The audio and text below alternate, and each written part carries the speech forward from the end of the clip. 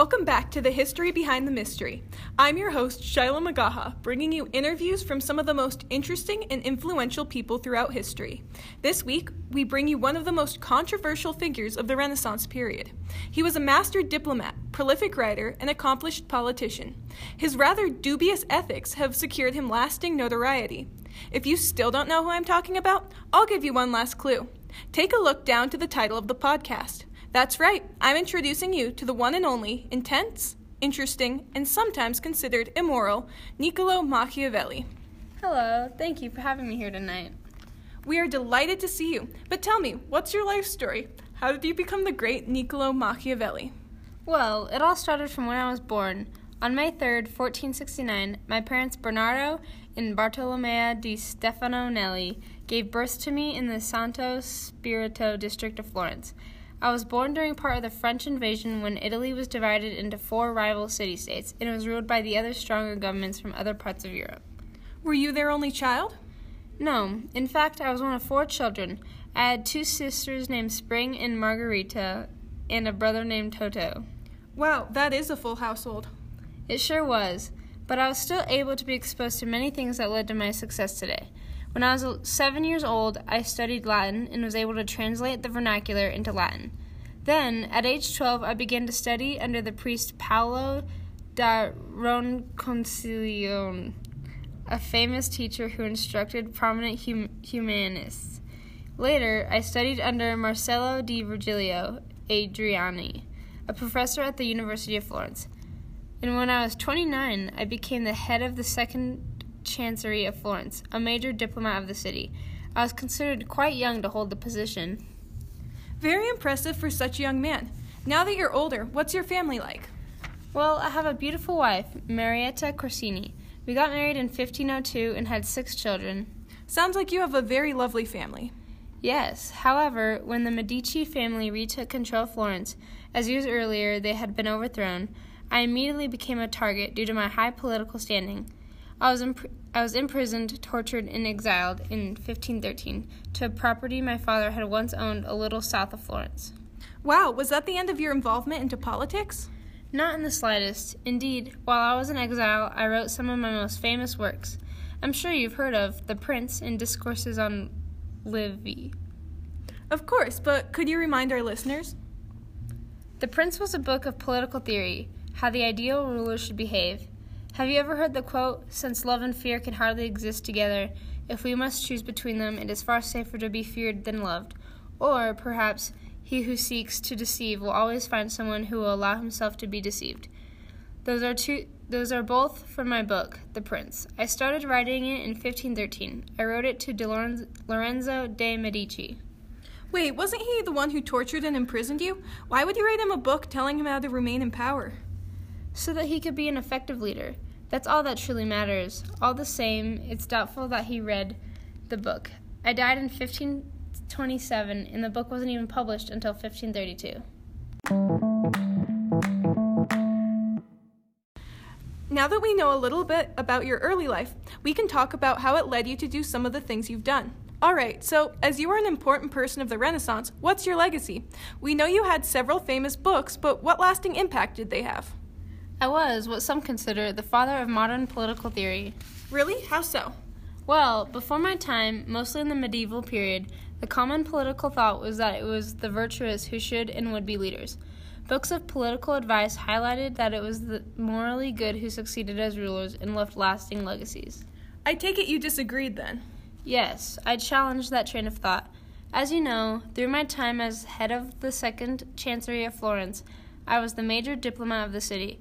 I got to interact with many others and see many different types of government and leaders. My considerable experience led me to conclude that there's no legitimate way to decide whether power is used morally or immorally. It is up to those who hold the power to command. Whether someone is virtuous or not is besides the point, and it really doesn't give them any more power than an unvirtuous ruler. Indeed, as my work, The Prince, suggests, it is the morally good who have far less success and power. So, if you aren't for the virtuous ruler, what did you support? Rulers should only be concerned about expanding and maintaining their power. Throughout many travels and meetings, I had the occasion to meet Cesare Borgia, Duke of Valentinios. He was truly much of the inspiration for the prince. How interesting. Well, this seems the perfect time to introduce you to another special guest. It is indeed the famous Cesare Borgia, the inspiration of Machiavelli's most famous work, The Prince. Welcome, Cesare. Tell us a little bit about yourself. In my day, I had quite the reputation. I was the illegitimate son of Pope Alexander VI. That sounds quite scandalous. Perhaps, but I used it to my advantage. When my father became pope, I became one of my father's principal advisors and was given the title of a cardinal. Not that I was really known for being religious. No? No, I was far more famous for my hunting parties, numerous affairs, and expensive clothing. Oh.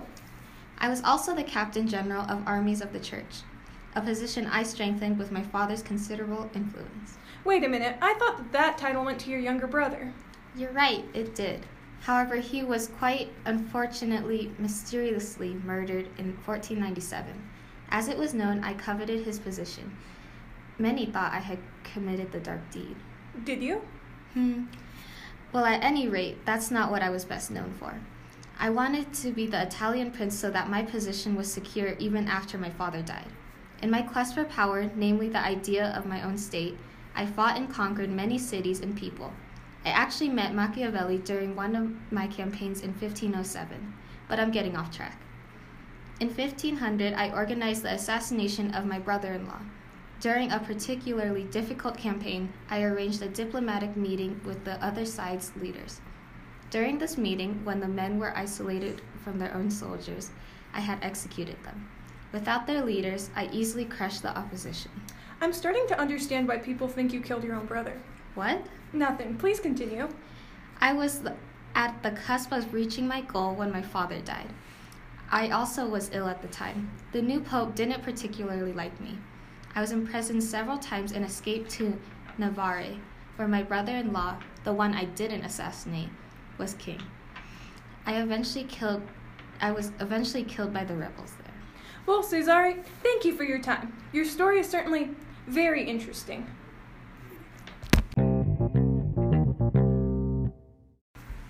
Back to you, Machiavelli. Why would you base your ideal ruler on that man? He was cunning, clever, and willing to do what was needed to get what he wanted. If his father hadn't died when he did, I fully believe that Cesare would have fully succeeded in getting his state. The problem with the good moral ruler is that there are those who are not good moral rulers, and they are the ones who will get ahead as they are not constrained by morality. Wow, that seems a little extreme. Perhaps, but really, my political theory is more political reality. The strong are the ones who succeed, those who can and are willing to outmaneuver their foes. You can't argue with that. So, Machiavelli, we've talked about your early uprising, inspirations, and greatest accomplishments. There's no doubt of the importance you play in society even today. Would you care to explain some of the influence you have on modern philosophies? My work changed Western philosophy on government. The printing press made it easy for everyone to have access to the prints, and it influenced leaders to shift towards a republic-type government. The morals, or somewhat lack of, that I'd written about in my book were considered somewhat disturbing. Ideas like, the promise given was a necessity of the past, the word broken is a necessity of the present, weren't exactly popular. Some considered me to be an agent of the devil. Pope Pius IV banned my book in 1559. Wow, that must have been upsetting. Well, not really. I'd already been dead for 27 years. Remember, The Prince was published posthumously in 1532. Right, sorry. Despite being banned for some time, my work did not fade into obscurity. Far from it, in fact, it simply gained more attention. My dubious intentions were long debated. Some agreed with my realistic, cutthroat definition of politics. Some thought I was glorifying immorality, while others thought I was simply being pragmatic. Some thought that The Prince was a complete satire. At any rate, my works have had considerable influence. Commentaries of them have been done by Jean-Jacques Rousseau and other well-known political theorists. My work, whether they agreed with it or not, influenced them. That's very true. Whether our listeners realize it or not, they themselves may be implementing your philosophies in their own life. That is correct. My name and ideas also influence the term for personality, Machiavellian. This characteristic is a cynical disregard for morality, a lack of empathy, and a focus on self-interest and personal gain. Many famous historical and literary characters have been attributed this personality type.